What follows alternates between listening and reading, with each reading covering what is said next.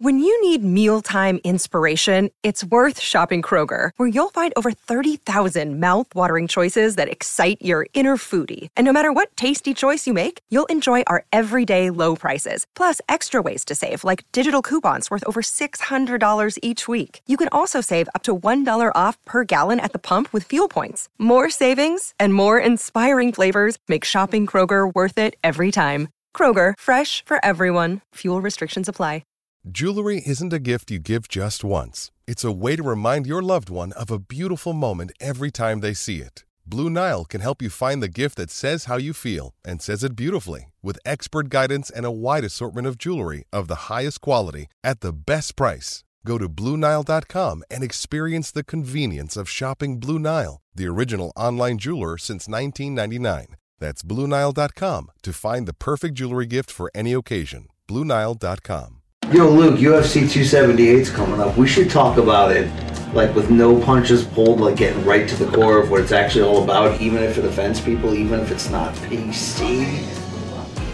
Is this fucking thing on? I'm talking about real talk. Fuck, man, At least you guys are telling me in advance which one we're doing this time. You know, before the pregame preview, you gotta let out all the negative, right? The fluid, the vibe that was in you beforehand. You know what I mean? Come in, bedroom. I mean, I don't even know if this is legal, right? Chuck, can you be a voyeur? Rub the dicks hang out? Isn't that the old joke? Wait, Brian, you're gonna be able to get. Don't fucking put that shit on me. Wow. Can't believe this happened. Okay. Hey, let's go talk like men do, all right? Hi there. On August 20th, live on pay-per-view, the UFC, for the second time ever in their history, returns to Salt Lake City, Utah. Yes, Salt Lake City, Utah. For UFC 278, Kamaru Usman will defend his welterweight title against longtime contender and previous foe, Leon Edwards. We're here to talk about it. This is the Morning Combat UFC 278 pregame preview. Luke Thomas, Brian, the King of Connecticut, Campbell. Yeah. There he is. Yeah. And at the end, you know that dirtbag. There he is himself. The man in the hat. Chuck, you've been around enough, you've been on this show enough to know what we expect from you on a pregame preview, right? Yes. And I take a little bit of offense at the King of Connecticut. Now, remember, I'm also from Connecticut, but I am known as the mayor of the Nutmeg State. So okay. I'll take that. He's also the jester at the same time, so it's kind of yes, yeah, okay. It works for both ways. Luke, what kind of talk should we expect in this one? You want to sell the merch now? Is that what this is about? You want to sell some shirts? I'm drinking my Nelk Boys dad seltzer, hard dad seltzer, because I'm a hard dad, okay? Been hitting it. He has been hitting that. Yeah. It's like the fifth of those. By the way, did you put the awards there? I just noticed that. No, I didn't. I win those, though. You do win those. Yeah. Congratulations, Brian. Chuck, have you ever been close to tragedy or not a repeat? Been close to folks who had? Yeah, we're going to back-to-back that shit. Anyway, Salt Lake City, John Stockton country, that's right. Monogamy country. You know what I'm talking about? Blue laws where a man could be a man. I'm just kidding. This is a peculiar location. Yep. A bit of a peculiar card. Top heavy. Top heavy for sure. For sure.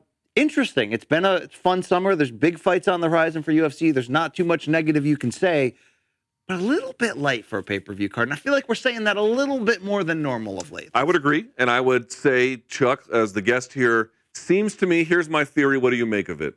In line with what BC is making, which I think is totally correct. The UFC is now going on the road, and I think it's a finite roster. They're robbing Peter to pay Paul they're making great fight night cards up and down, and that comes at a cost of still having a decent main card and especially some better fights at the very top, but it is costing it in terms of the overall depth. True or false?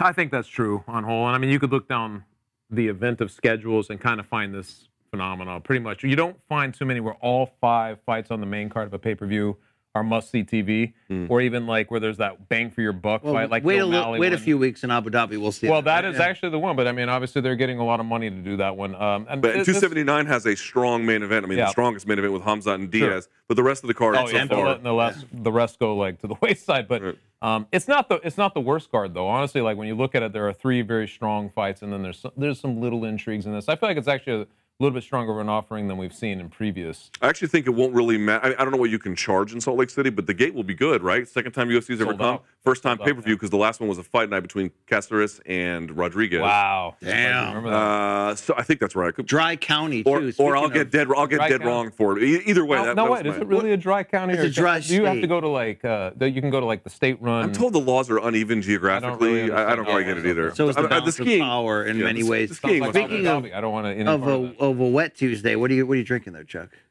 Some kind of rose IPA that the crew has hooked me up. Are you back on the sauce? After? No. I gotta mind my alcohol intake. Yeah, we've been there. I'm there with fast food. You know, I can't. Listen, Gotta catch you in Vegas if I'm going to see you. Drink. Exactly. It's like I got that out of my system. I think I'm good for a little while. Yeah.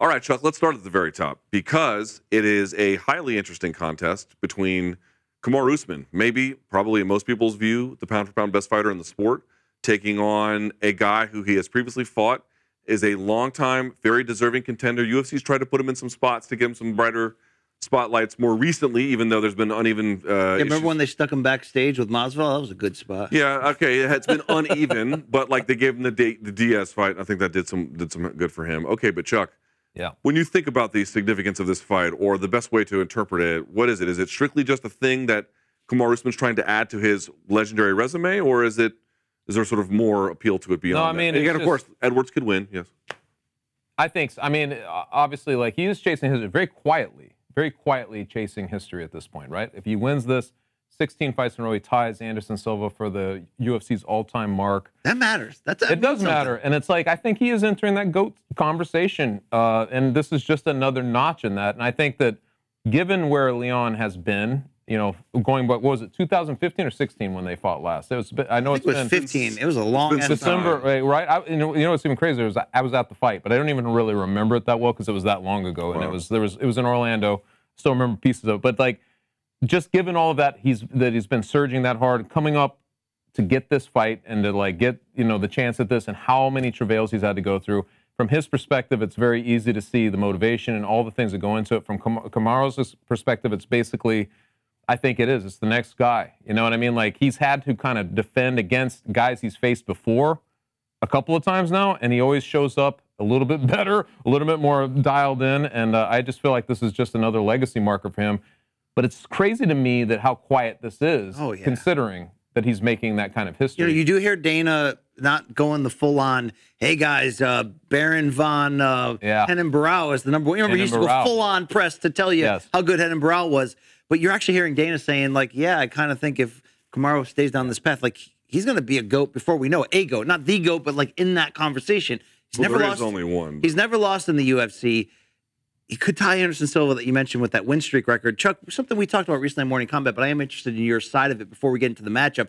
Just looking at Kamaru, to actually get there, to actually get in that, GSP, Anderson Silva, John Jones, Fedor, that territory, the five, the upper room.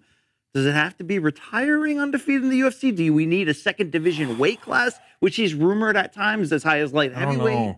Or is it just keep winning and when you're ready to go? But Khamzat's coming. He's coming. Well, I think that's a big reason why he could stay there. He could stay there. If Khamzat gets there, and everything goes the way that it looks like it might happen, which almost never happens in MMA, by the way. But if that happens, and he's able to get through Khamzat, and he's able to keep going, I feel like he would earn that keep, right? Like, I feel like he's already in the conversation of the GSP thing, even though he hasn't had the longevity yet. He's already in the conversation, just given that he hasn't been in a lot of trouble. I mean, it's so quiet that it's almost like when a guy does his job so effectively, you don't really notice that he's on a streak like this. He's done it so well. Like, whereas GSP down the stretch had some trouble. Like, he was, guys were catching up to him, the parity, the motivation, all those things. They started to catch up to him. He was getting nicked. I know that, like, the Condit fight. And the Hendricks fight. The Hendricks fight, a lot of people thought he lost. I on first watch, I thought he lost.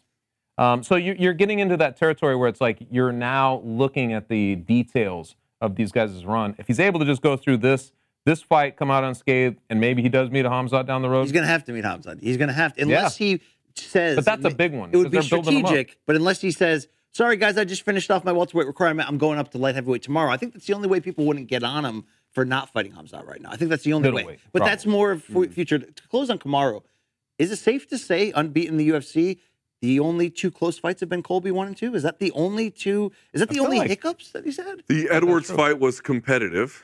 for a time. It's like started competitive and then it's tilted the other way. Kamaru, if you watch the first fight, I feel like he has a little bit more trouble in round 1 than you might remember. Yeah. But by round 3, he was taking over. It's a good question. I mean, he's been going down. Struggled a bit in the Masvidal first fight, but that was a weird fight when they flew him out on a week's notice. I don't know if he struggled. I don't know if he struggled. Yeah, that might be strong, but I mean, he struggled, but I think people expected dominance, and I think in that sense he perhaps struggled. Honestly, man, you're hard pressed to just thinking about that. Not many. He hasn't struggled like that that's often. the argument that keeps Khabib in the greater GOAT conversation. It's a trendy one, but you say, okay, he didn't fight everybody who wanted, but he's undefeated and he freaking dominated everybody. He's never been taken down. Never been cut.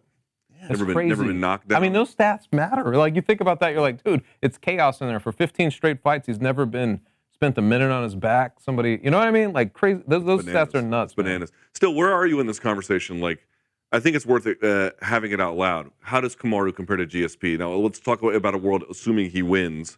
But we will talk about the Edwards side because we're sort of like, oh, Kamaru's going to win. It's going to be so great. But of course, that's always the danger. He may not. But let's assume that he does for just a second. What would then you say an actual comparison to the GSP resume?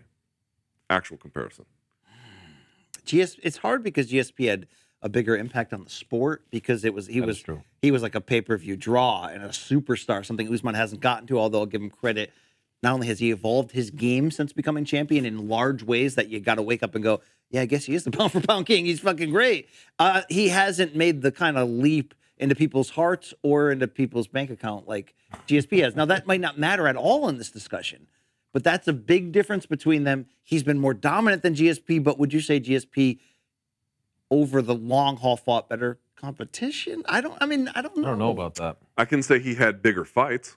Yeah. Right? In terms of fights that meant more. Well, I could say just in terms of the size of it, how much was the world paying attention and how much did that affect the stakes? People think it's either commercial or it's actual, but there's a blend between them as well. One kind of reinforces the other, more so the commercial reinforces the stakes. People pretend there's more stakes when it's more commercial in a lot of ways. Should Usman deserve more praise? Because GSP, if there's any knock against him, it's that he got safer as the win streak and the rain went on. Yes, he lost, of course. It's not, okay, Usman's not knocking out everybody, but since joining Trevor Whitman, he's upped his game, and you can't call him one-sided anymore. You know what I mean? The striking's not in the level of the wrestling, but he's working at it. I mean, does he get more credit than GSP because he's doing that late after becoming champion?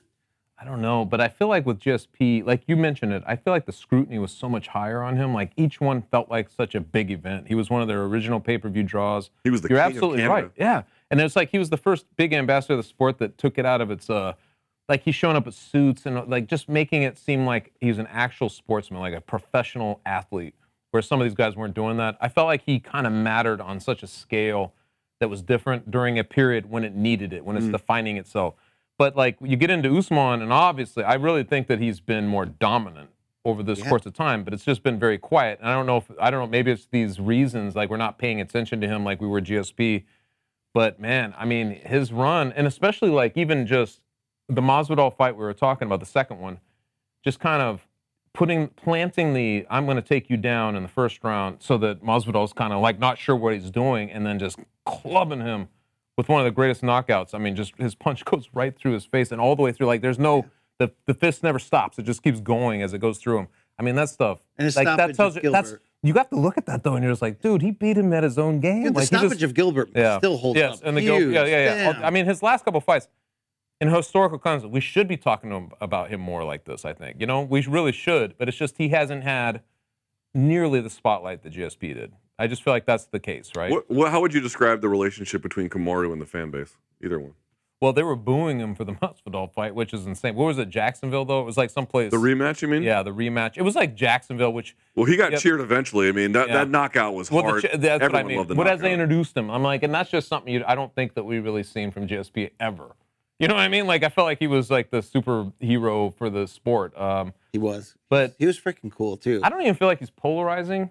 It's almost like the Josh Koscheck thing back in the day where it's like, do you care? You can love me or hate me, but do you care? They respect him. They don't love him. Right. That's kind of where he's at. I feel like he still falls into a place where I'm not sure everybody cares. But he gave him a brawl. The first Colby fight is one of the best fights in the company's history. Mm-hmm. Yes. It's not 100%. like he's holding back in terms of his performance in any way. I'm not sure why it is. Is he a little, be honest, is he a little corny? Is he a little corny, Luke?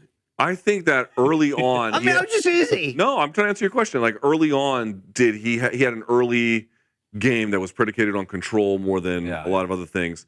And by the time he got all of these finishing skills and then the stand-up skills and all that kind of other stuff, the fan base is still kind of stuck on the first impression. Plus, remember, he had that time where he won. He was like, that was 30% of me. And, I believe him that he had a bad injury or whatever, but the fan base just roasted him for it. The first impression thing is a big point because I think originally during his run, he was not above figuring out the way to win. And how is he going to win? He knows he can wrestle. He knows he can put you against the fence and just make life miserable for you and dump you on the mat. Like, that's what he knew he could do that.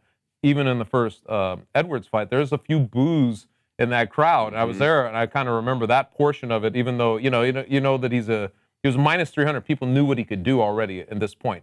But it was his early impressions of maybe being boring, but it really hasn't played out that way as his career has gone on. No. But I feel like that first impression somehow still lingers. You know what I mean? Like, it hasn't been completely. It's weird. GSP, I remember when he began to make wrestling the dominant form of his game, that there was this, like, there was some reluctance about it because it wasn't quite as exciting as before, but it was like more like, wow, this guy never wrestled along these other D1 guys. And looking him out wrestling him, and they were sort of seen as like savvy and a sign of like the game's development. Kamaru leveled up with his striking, right? Like, that's a new thing he built on the job, and he built it on the mountaintop against like Burns and then Masvidal. Right. I mean, that's the Masvidal one. I mean, it's not sufficiently respected in that way. But at the same time, like, dude, GSP's fights, they were enormous. The Sarah fights were enormous. The and Shields he went on fight to win a was second enormous. title, which I know isn't part of this welterweight The Dan discussion, Hardy but fight was enormous. It was. Newark. You're damn right. It was.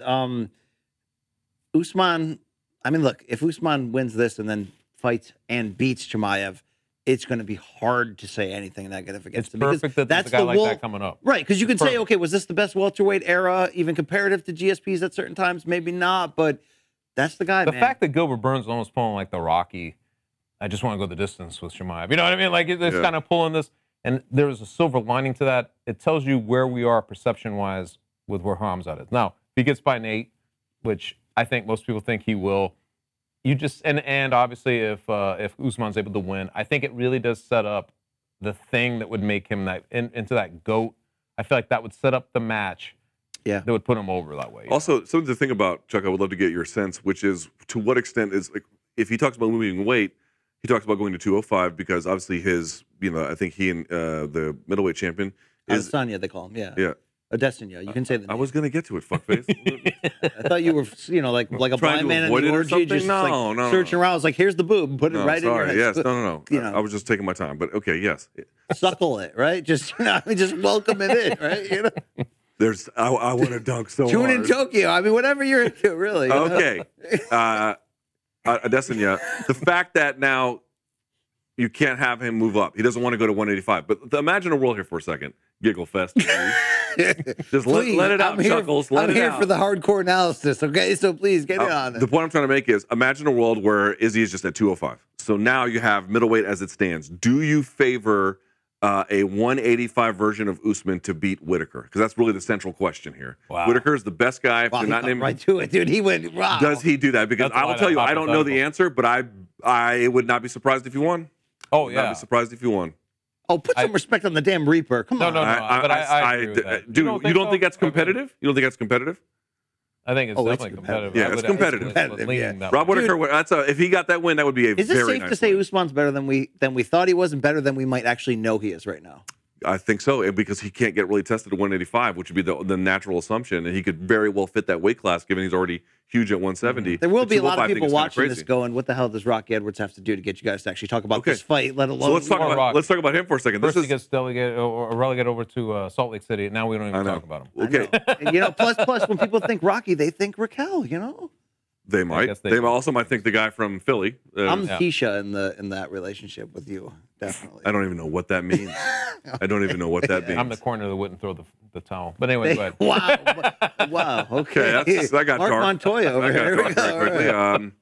All right, so let's talk about Leon Edwards here. Here's a guy whose career has always been good. He has always been respected, but in terms of like critical acclaim, but has definitely hit some roadblocks, a couple of key losses along the way. Obviously, won to Usman. But more than that, the pandemic really derailed that specific sprint. You could tell he was ready to make. The Bilal fight, he was going to make a big BT moment. Sport had made a huge, great hype package for it, and then the pandemic hit, and it kind of all went to shit, even though he was involved in the Jorge Masvidal incident. Where do you think, what do you make of his contendership rise, Chuck? Yeah. And let's start there. Talk me through what you see in his journey. It's weird with him because of the Bilal, the way that thing, in these big showcase moments, I feel like there was something strange that would happen, right? Like there was that. He's had other weird things. I mean, and if you look at his career. No, wasn't it Woodley he was supposed to fight? He fought Bilal and got eye poked. Right, Yeah, he's had consistent. But the moments he's supposed to break through. Yes, he's supposed to break through. It's never, even Nate stole the thunder. Oh, that's what I'm saying. Yes, Even with Nate, obviously, like people talked about in the 5th round when he gets caught, I feel like he's always got a little bit of an asterisk to his name. And then even like if you look at his rise, I think he's been fairly masterful at sort of figuring out the rhythm of a fight, figuring out what's going to happen in a fight, and just kind of exploiting it and going with it. Maybe not the greatest finisher, because honestly, when you look at his resume during this whole time, he's got a submission victory. He has that 8. I don't even think this fell into the run itself, but he had the 8-second knockout, which is like still I think a record for the division. And then he was 1 second away from like going to a decision against Sabata, right? Like he was, that should have been a decision, but everything else is a decision. And so I feel like he's one of those guys who's like, he's kind of happy to figure out how to beat you and beat you. And I guess that's what makes it a little bit like a stretch of the imagination to say, how are you going to do that against Usman? How are you going to figure out what he's bringing and be able to beat him over 5 rounds? He's perennially underrated. That's true. But is he also kind of overrated based on who he's beaten in this win streak? Where we like, I mean, you believe Edwards is overrated? Well, I'm not saying that outright, but I believe that I do not. We look at him as so underrated because he's never been able to get over the hump commercially or get sort of a fair moment until now, right? He's always sort of been that guy who was most deserving but least likely to get the call, right? Through that, though, because he hasn't beaten. I guess the level of names you would expect for someone with a win streak this long. Not always his fault in terms of the matchmaking. Obviously, you get my point. But does he enter this fight with a shot? Is that shot? Yeah. Are we not seeing how good that shot actually is because he's underrated? Or are we overvaluing it because of the win streak? I'm trying to really figure out who exactly he is. Because and I feel like people are all over the extremes on this, too. I've talked to people who think Leon is completely underrated. And people are sleeping on that he can have a chance to win this fight or will win this fight or the reverse of that. You know what I mean? Is which we saw it already happen in this fight once. We're going to see it happen again. You know? Right. Well, a couple things, though. We didn't talk about the fact that Kamaru Usman's coming off of surgery on his hand. I'd be curious to see at 34, maybe he's older than that. I have to double check his age, 33 maybe. No, he's pushing 35. He's not young. Yeah. That's what I mean. Like how that's going to heal. This is his first fight back since then. Remember the fight got delayed for it. It was supposed to be International Fight Week, and on top of things, and it didn't materialize. Anyway, so here we are with that. But with Edwards, I will tell you, what stands out to me about his game? His game is super smart.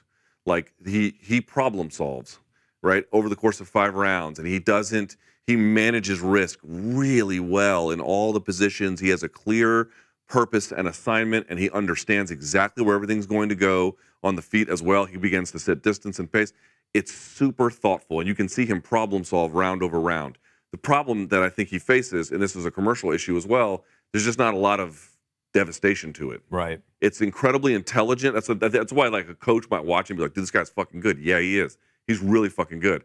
But he just hangs around being really good. What do you think, though? Because you watched the first fight, just like I've watched it. Like, over the course of the fight, Usman understands how to just like overcome him. Basically, just that's where it comes down to. It's like if you watch the first fight, there's not a huge gap between Usman and Edwards. Like in round 1, you're saying in the entire fight. I mean, by round 3, it was obvious, but he wasn't getting his ass kicked. Even though it was kind of settling into a rhythm. That's what it was. But it wasn't like, dude, Edwards didn't get the shit beat out of him at all. Like this was not that thing in the first round. Like he was making trouble for him as well. It's like the gap between them isn't significant. It's like, but what's the thing that gets you over the hump? Yeah. I don't know, but I can say if Kamaru is diminished or didn't take it seriously or the hand's an issue, the difference between them is slight. Any change by Kamaru flips it. Do you see the takedown defense? Because I'm like, I guess when I was looking at that, he got taken down 6 times the first time. Yes. It kept getting easier for Usman. That's right. So it got easier over time. Like just kind of looking at Leon's run, not everybody was trying to take him down, but guys like Vicente Luque, for instance, was able to take him down, and Gunnar Nelson was able to take him down a few times. Yeah, but he beat both those guys. I know. But I'm just saying, Right? He beat but both. I mean, can you, I guess all that considered, is this takedown defense good enough? And if he is taken down, you know what I mean? I feel like some people think Here's that's what Chuck's inevitable. trying to Can he say. do it? He said, look, you called Leon Edwards thoughtful earlier. Super. I was thoughtful in high school. Really thoughtful. I didn't get laid, though. Okay? Do you know what I'm saying? Can he get over the hump believable. with what he's bringing to the table not. based on what Chuck just said? You know what I mean? Can he actually win this fight, Luke? Something would have to be different about their dynamic, right? If their dynamic is, as we're discussing it here, I don't really see a path, to be candid with you. But if Edwards has a really inspired moment, it's just hard to see him, dude. Let's talk about this aspect too, dude. This would be a fucking monumental win by Edwards. Upset city. Dude, you beat the #1 pound for pound fighter in the And sport. spoil the thing that's supposed to, And this inevitable coronation we keep talking about with Edwards, and also with Usman. And one aspect we're not really talking about. It's hard for us to know. He said Usman, right? Yeah. Did I say Usman? Yeah, it's cool. Robbie Osborne. or whatever the Kamaru fuck. Usman. I'm into it. What am I saying? Usman. Sorry. I'm also talking about the UK effect here, dude. There's a big need for a good who's going to point. be the next star to beat the #1 pound for pound guy. I like how people were talking about Aspinall. He might be the next champion. To go home, overlooking Edwards, who had a fight. to go home with that belt back to the UK. Come on, dude. That would launch him into fucking stardom, at least for MMA. I mean, you beat Haley Joel Osman. You get, I mean, it's a big, Sorry, bro. Yeah, Sorry. it's cool, Just, yeah. just spitting out sounds at this point. Seriously, though, what do you make of this, BC? Don't you think we've talked about the UK market in boxing? It's It'd be red monstrous. hot. And it'd be his moment, dude. The fact that every Morning Combat or every time Chuck's on the Ringer show and all your various shows and websites. Really, just these two. And we're basically going, You're not very monogamous with us. No. Rocky deserves I'm like better. the people out in Salt Lake City. You know what I mean? That's right. Yeah, Rocky's better than he gets credit for being. Can you actually imagine him going over the top and winning this? It would be massive, considering he also has a loss to this guy, but that was long before this guy was the pound-for-pound king, long before the evolution that we're talking about. It's, Rocky's evolved as well.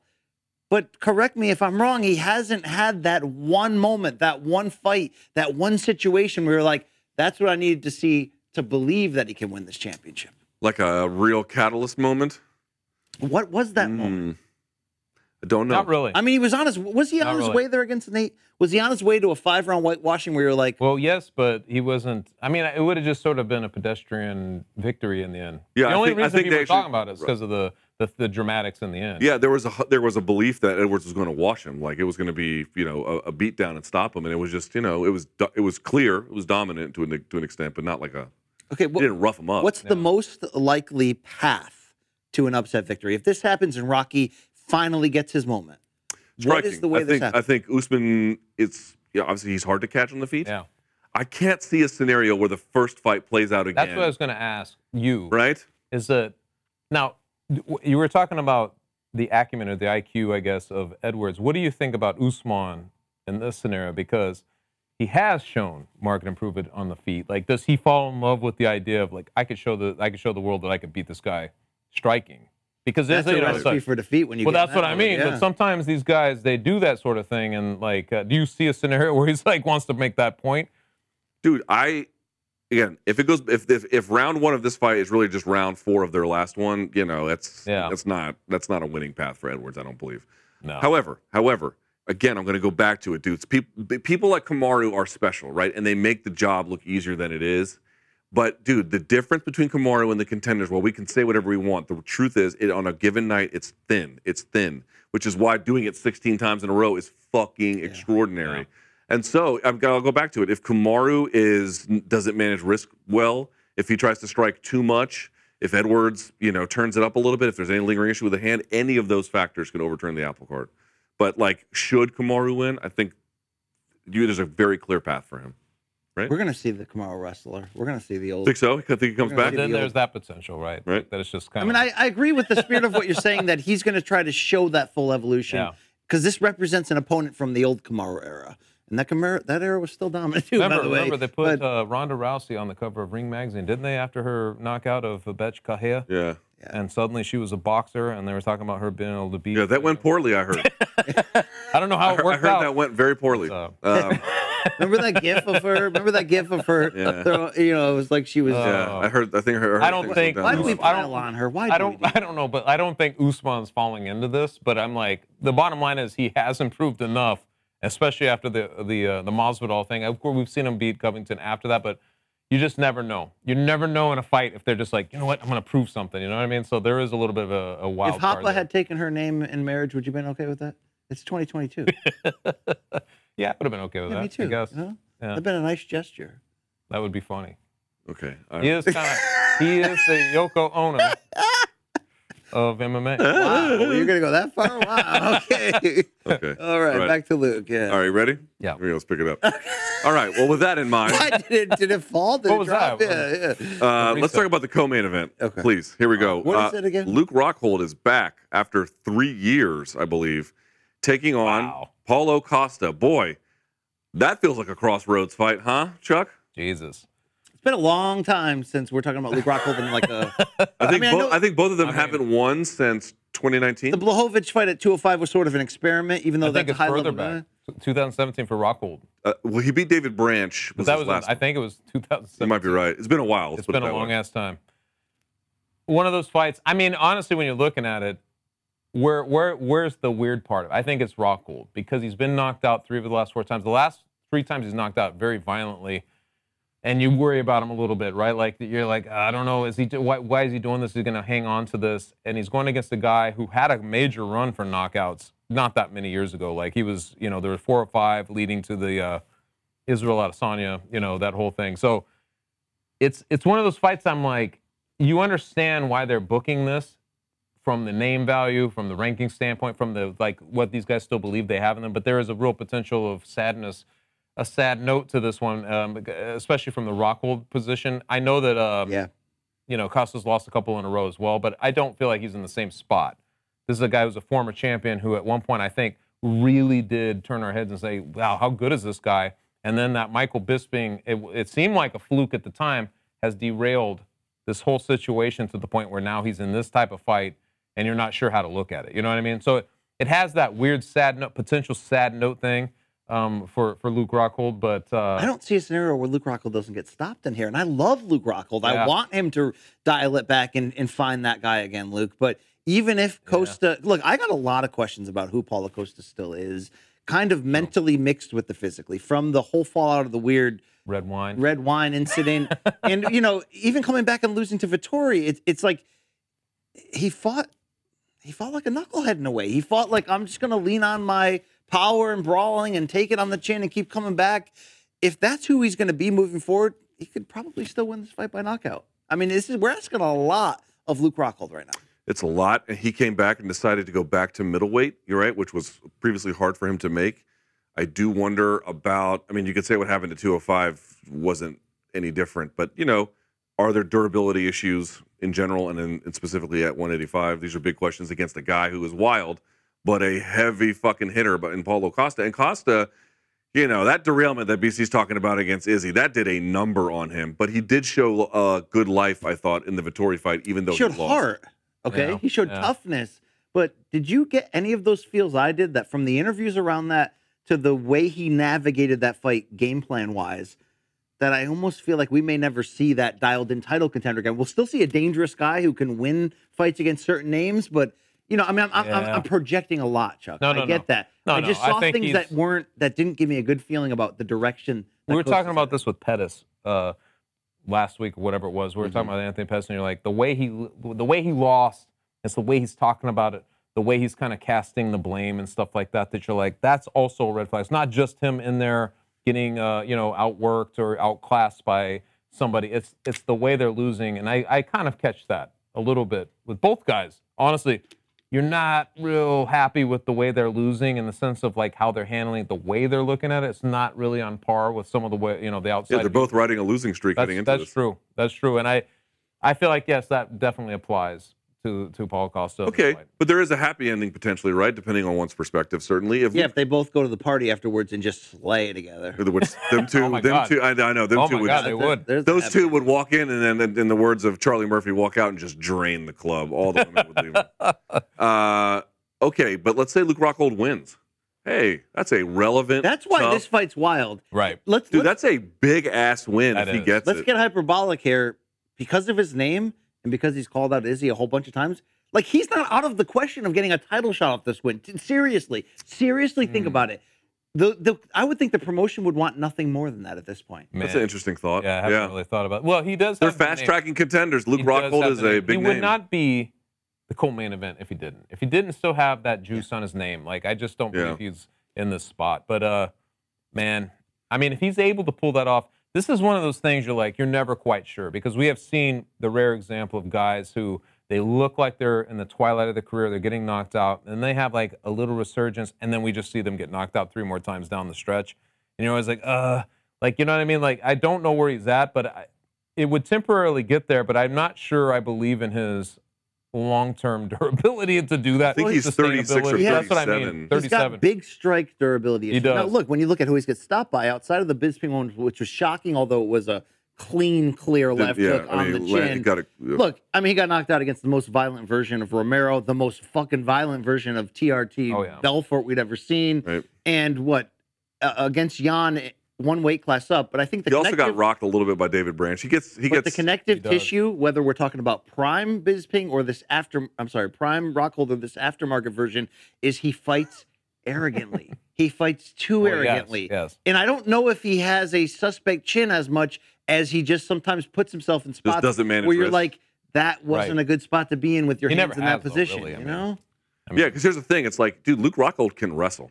And for folks who don't know, his jiu-jitsu is excellent. It is excellent. His kickboxing game is sick when he's. But this is my point. Like, dude, why would you imagine? Again, taking down Bohashina is not so easy. But let's imagine, like, is that in play? It seems, at least on paper, it should be part of the attack, no matter what. Let's see what he can do with it. Because, dude, if you can just take his back, my God, like, dude, that's a very winnable fight for Luke Rockhold. But he has to your point, he has to choose to fight in that dimension.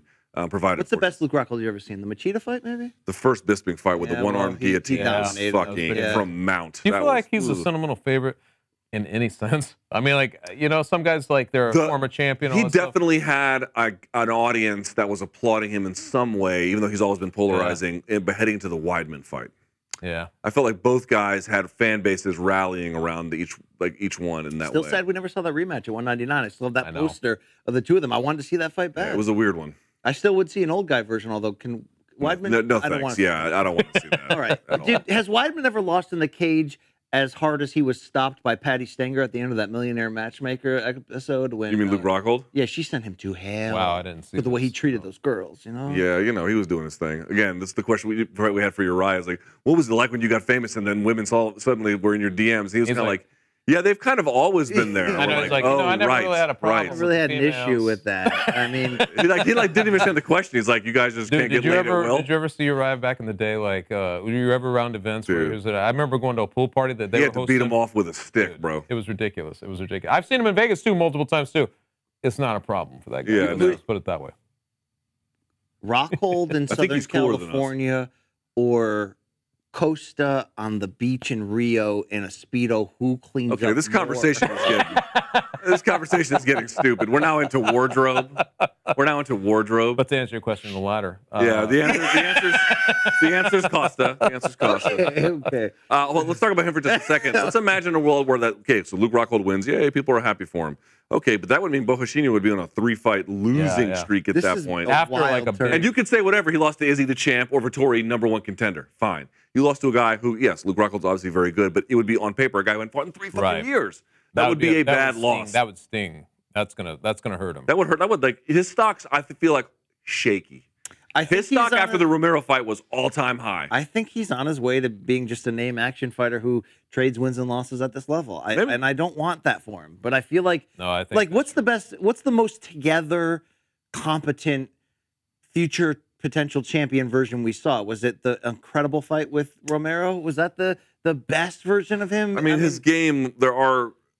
God, that fight was great. Hendricks was a nice... great. You're asking me, like, what's a nice win? Hendricks was a nice win.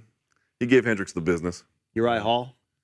Smoked him. Yeah, the Hendricks one I like a little bit more. But yeah. I mean, dude, the version of him, I mean, he pushed that pace against Romero. He made that fight that crazy. Yes, but it was, he took a lot of damage. I would feel like at this point, if he loses this fight, it would be one of those steep ledges Like where you're like, this guy, I felt like he was going here, and then you know what I mean? Like it would be like a very, very steep decline for a guy that you thought was going to do a lot more, at this point. But we also can't tell if the pre-Izzy episode, where it was the wine and not sleeping, and then just totally, like, just not having a great performance, was that a one-time thing? Right. Because remember, heading into this fight, there was the whole a nurse alleged that he assaulted her over a vaccine card. Because it's just like, I mean, the most MMA story imaginable. And there are so many. And then he gave his credit card info to Rumble, and it just evolved from there. You get the idea. Yeah. It's like what's going on with this guy? And they were like, Caraway, do you have access to TV? He has a good team around him, and obviously he's got ability. But you still wonder, like, is he going to have a nice steady performance again, something like that? I just think this one was sting. I'm not saying it would be the end of him, but. This one's going to hurt. I don't think he regains the sheen. Where he's at right now, a co-main event in this type of status where he actually still has a chance. The sheen. Wow, I like that. It's very manly. Yeah. I feel like he'd lose that for good if he loses this How does this compare to the Gustafsson situation in the sense that, like, long time back, finally coming back, probably to the more appropriate weight class? Remember Gustafsson tried the heavyweight thing? Same ending. Same ending. Are we going to, like, let's say it looks like that, right? Let's talk about that scenario. In that scenario, is that it for Luke Rockhold? Do you think he probably hangs it up after that? It seems like and here's the problem, dude. So. It's a ferocious puncher. I think so. And it's funny with Luke Rockhold. You've talked to Luke before? Not recently. Okay, but I mean, like, he's a guy who actually does have certain business outside of. He's got life outside of fighting, but he's a weird guy, man, who, like, he gets stuck in his crawl, like he wants to correct things. I feel like in part that's what this is. He has a kind of a rivalry, or unresolved thing he wants to do with this guy. But if it doesn't go his way, I don't know if he has it in him just to walk away at that point, like without getting a victory or something. He's one of those guys, I think, that would want to go out on a high note. But he does have stuff like he was doing modeling and all kinds of stuff at some point. I know he has other business ventures. I feel like he's Loren. I mean, he was doing legit stuff. I mean, he's got life outside of fighting. So I would like to see him. You always want to see guys get out gracefully as they can, but and he's up there in age, man. I mean, it's not going to get better. I just feel like he doesn't actually have to win, but he's got to show life. Well, maybe that's it. He's got to show life. That's an interesting question. Is there a loss that's a win for him? If he goes in there and is, like, competitive and, like, wins around and is fighting his heart out, doesn't get it done, but, like, I'd be interested in seeing that. It's a different thing at that point, but it's still a good thing. We got a great fight for you next. Sam Alvey. There it is. Oh my God. Sam's been booted. We'll pour one out for Sam. Glad you brought that conversation to a halt again. I mean, apparently it's the only thing I'm good for. The old BC grenade. Poor Sam. All right. Poor Sam. We could talk about the feature fight on the main card, which, of course, it's a great fight. Jose Aldo is back. Yeah, I love this one. Taking on Merab. I'm sure I'm fucking his name up, but they say on the broadcast Dvalishvili. There's a V there, but they pronounce it like a W. 7-fight win streak for Dvalishvili. 7. Incredible. It has a win over the guy that beat Aldo in the sense of Moraes. Now, he got a slightly different one by the time Merab fought him. Although Merab had to come back from defeat. Here's how this one looks to me, Chuck. Tell me if I'm wrong. BC and I have talked about this a few times. Aldo shown tremendous life advance on weight. Not perfect run, but he's shown 3-fight win streak? Yes. Yep, and he's shown against good fighters. Not the best ones, but very good ones. Yeah. Here he is against a guy who is not as skilled as him, but has maybe the most impressive motor in that division and maybe in all of UFC or even MMA. An absolute insane cardiovascular conditioning level. How's this one going to go, and what's it going to mean? Well, if I'm Jose Aldo, I'm watching the first half of the Moraes fight with Merab and saying, like, okay, look, this is how he was doing it. And it plays into his strengths because if you're watching that fight, Moraes was just, like, taking his lead leg and just, like, whapping it. He was just, like, attacking it and setting up what he was going to do. And then he put him in the deep water very quickly in that round, about midway through it. That's what I'm doing if I'm Jose Aldo. I'm looking at that and I'm saying, we can duplicate this. We can do something like this because he's longer, he's rangy. I feel like that's the game plan. But, man, that's a tough fight when you really think about it because Merab, man, just Merab, it wasn't just that you saw him, like, get rocked and all that stuff because then it's like there's, he looks mortal, but then he doesn't in the same round, which is just insane. A zombie. It was it was like one of those crazy things.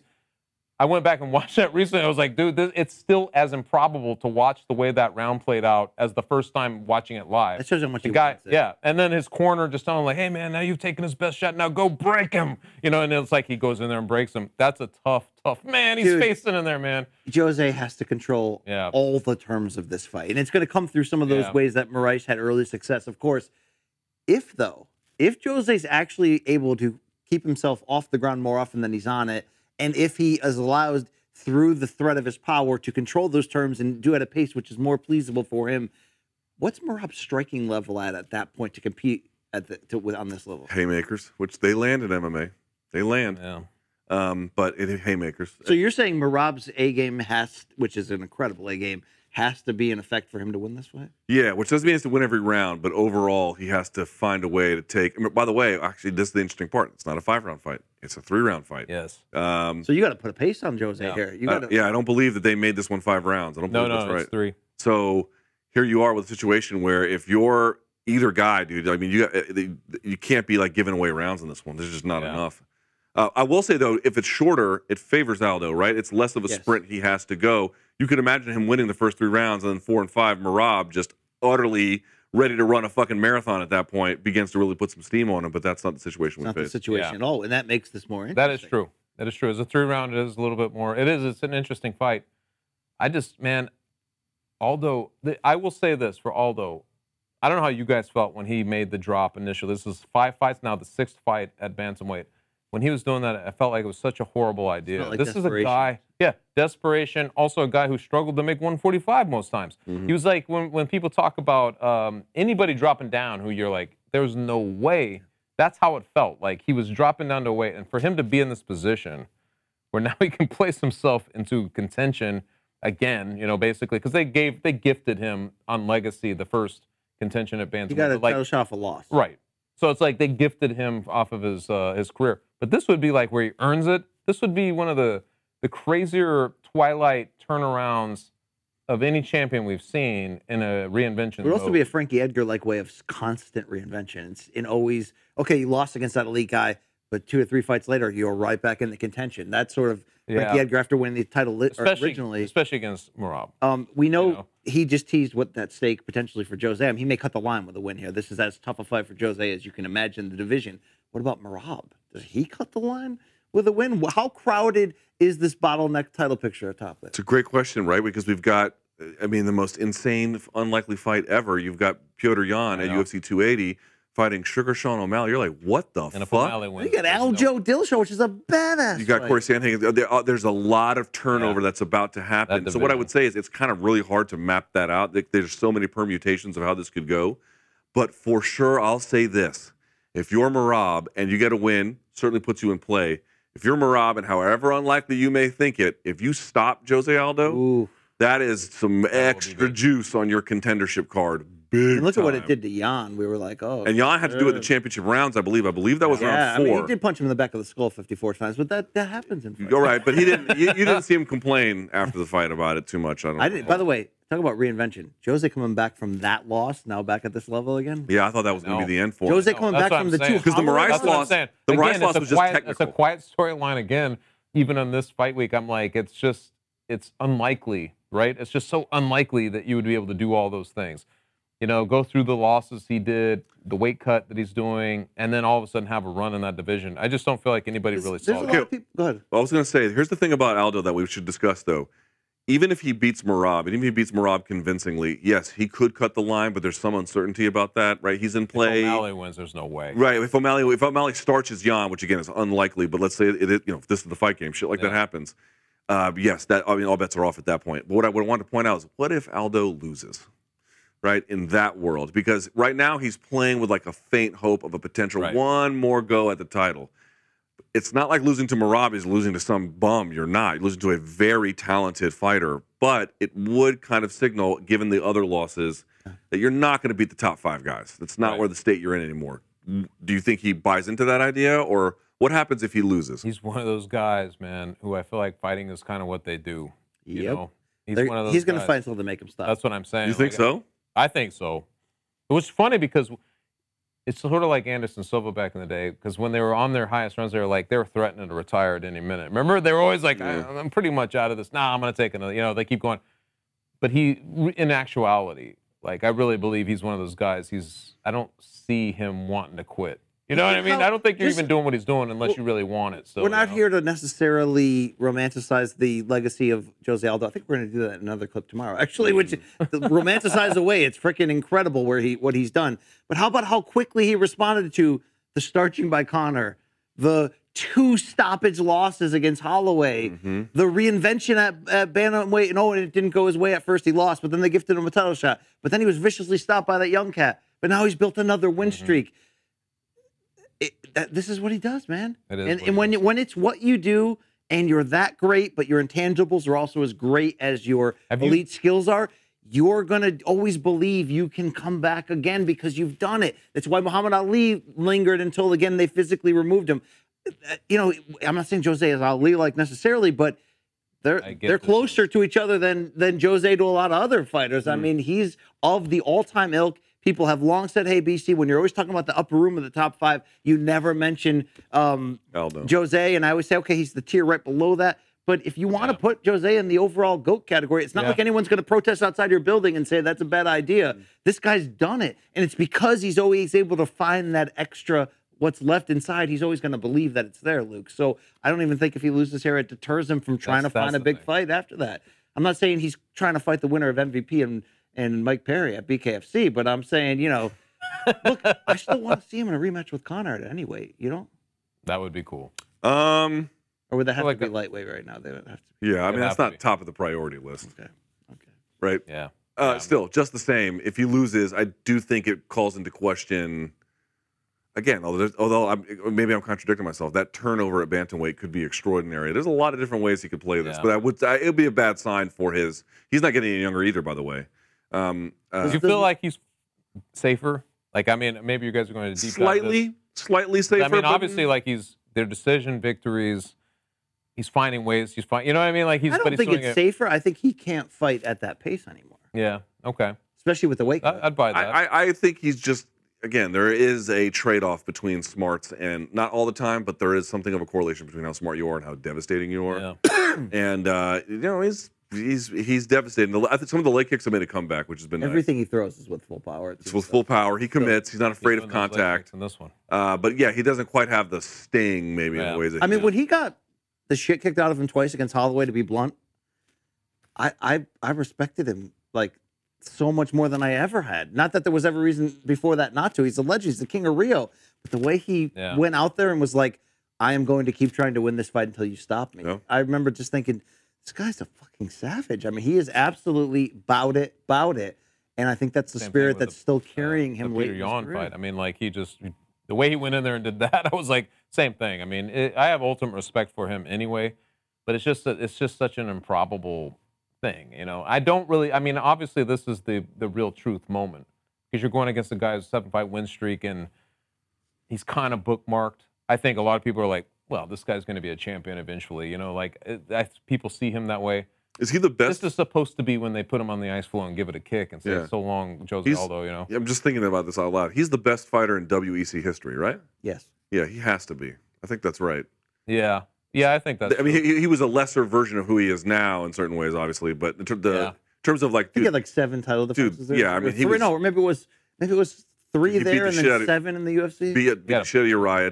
Just took the belt from Mike Thomas Brown when Mike Thomas Brown was a fucking hammer.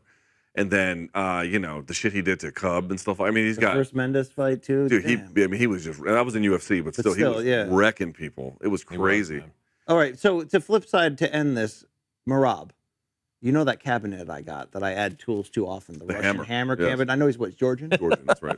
Do we add him... Long Island. Do we add his mallet to the cabinet, which has, to be fair right now in the cabinet, it's Rachmanov, it's Makhachev. Let me feel around. Right here is Ankalaev.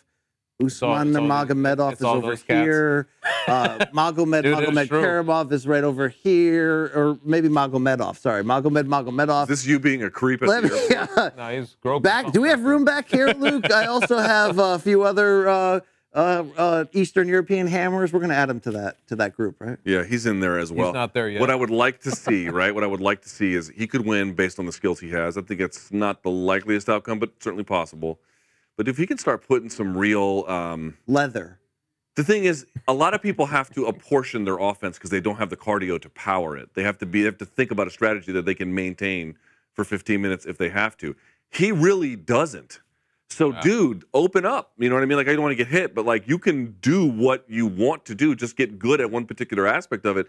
The cardio can power you as far as you want to go. I think he learns, too, from that last fight. Like, he's one of those guys, man, who's still on the come-up, still very hungry, training that way. Like, before that fight, like, so he, that round was what it was. It was a classic round. But, like, you go backwards, and there's really very few rounds where anybody's beating him. You know what I mean? Like, right. I think Stamen had like a round which was pretty good. But if you go backwards, he has a lot of 30-26s, 30-27s, or 30-25s. Just all over. Like he just dominates guys. You know what I mean? The Chimaev hammer's also in here. Yeah. But like a guy like Ricky Simone, who's leveled up as well. Ricky Simone had that hard-fought win over him. I think this is an interesting fight for Merab because he gets a big name and he's earned it. Yeah. But I would like to see him begin to put together some real like amazing ground control, slow the fight. You can go 1,000,000 miles an hour. Slow the fight down and start putting some steam on these guys. You think we'll ever see the heart punch be a prominent weapon in MMA? That's when the BC grenade. There it is. Yeah. Just rolled it in the room.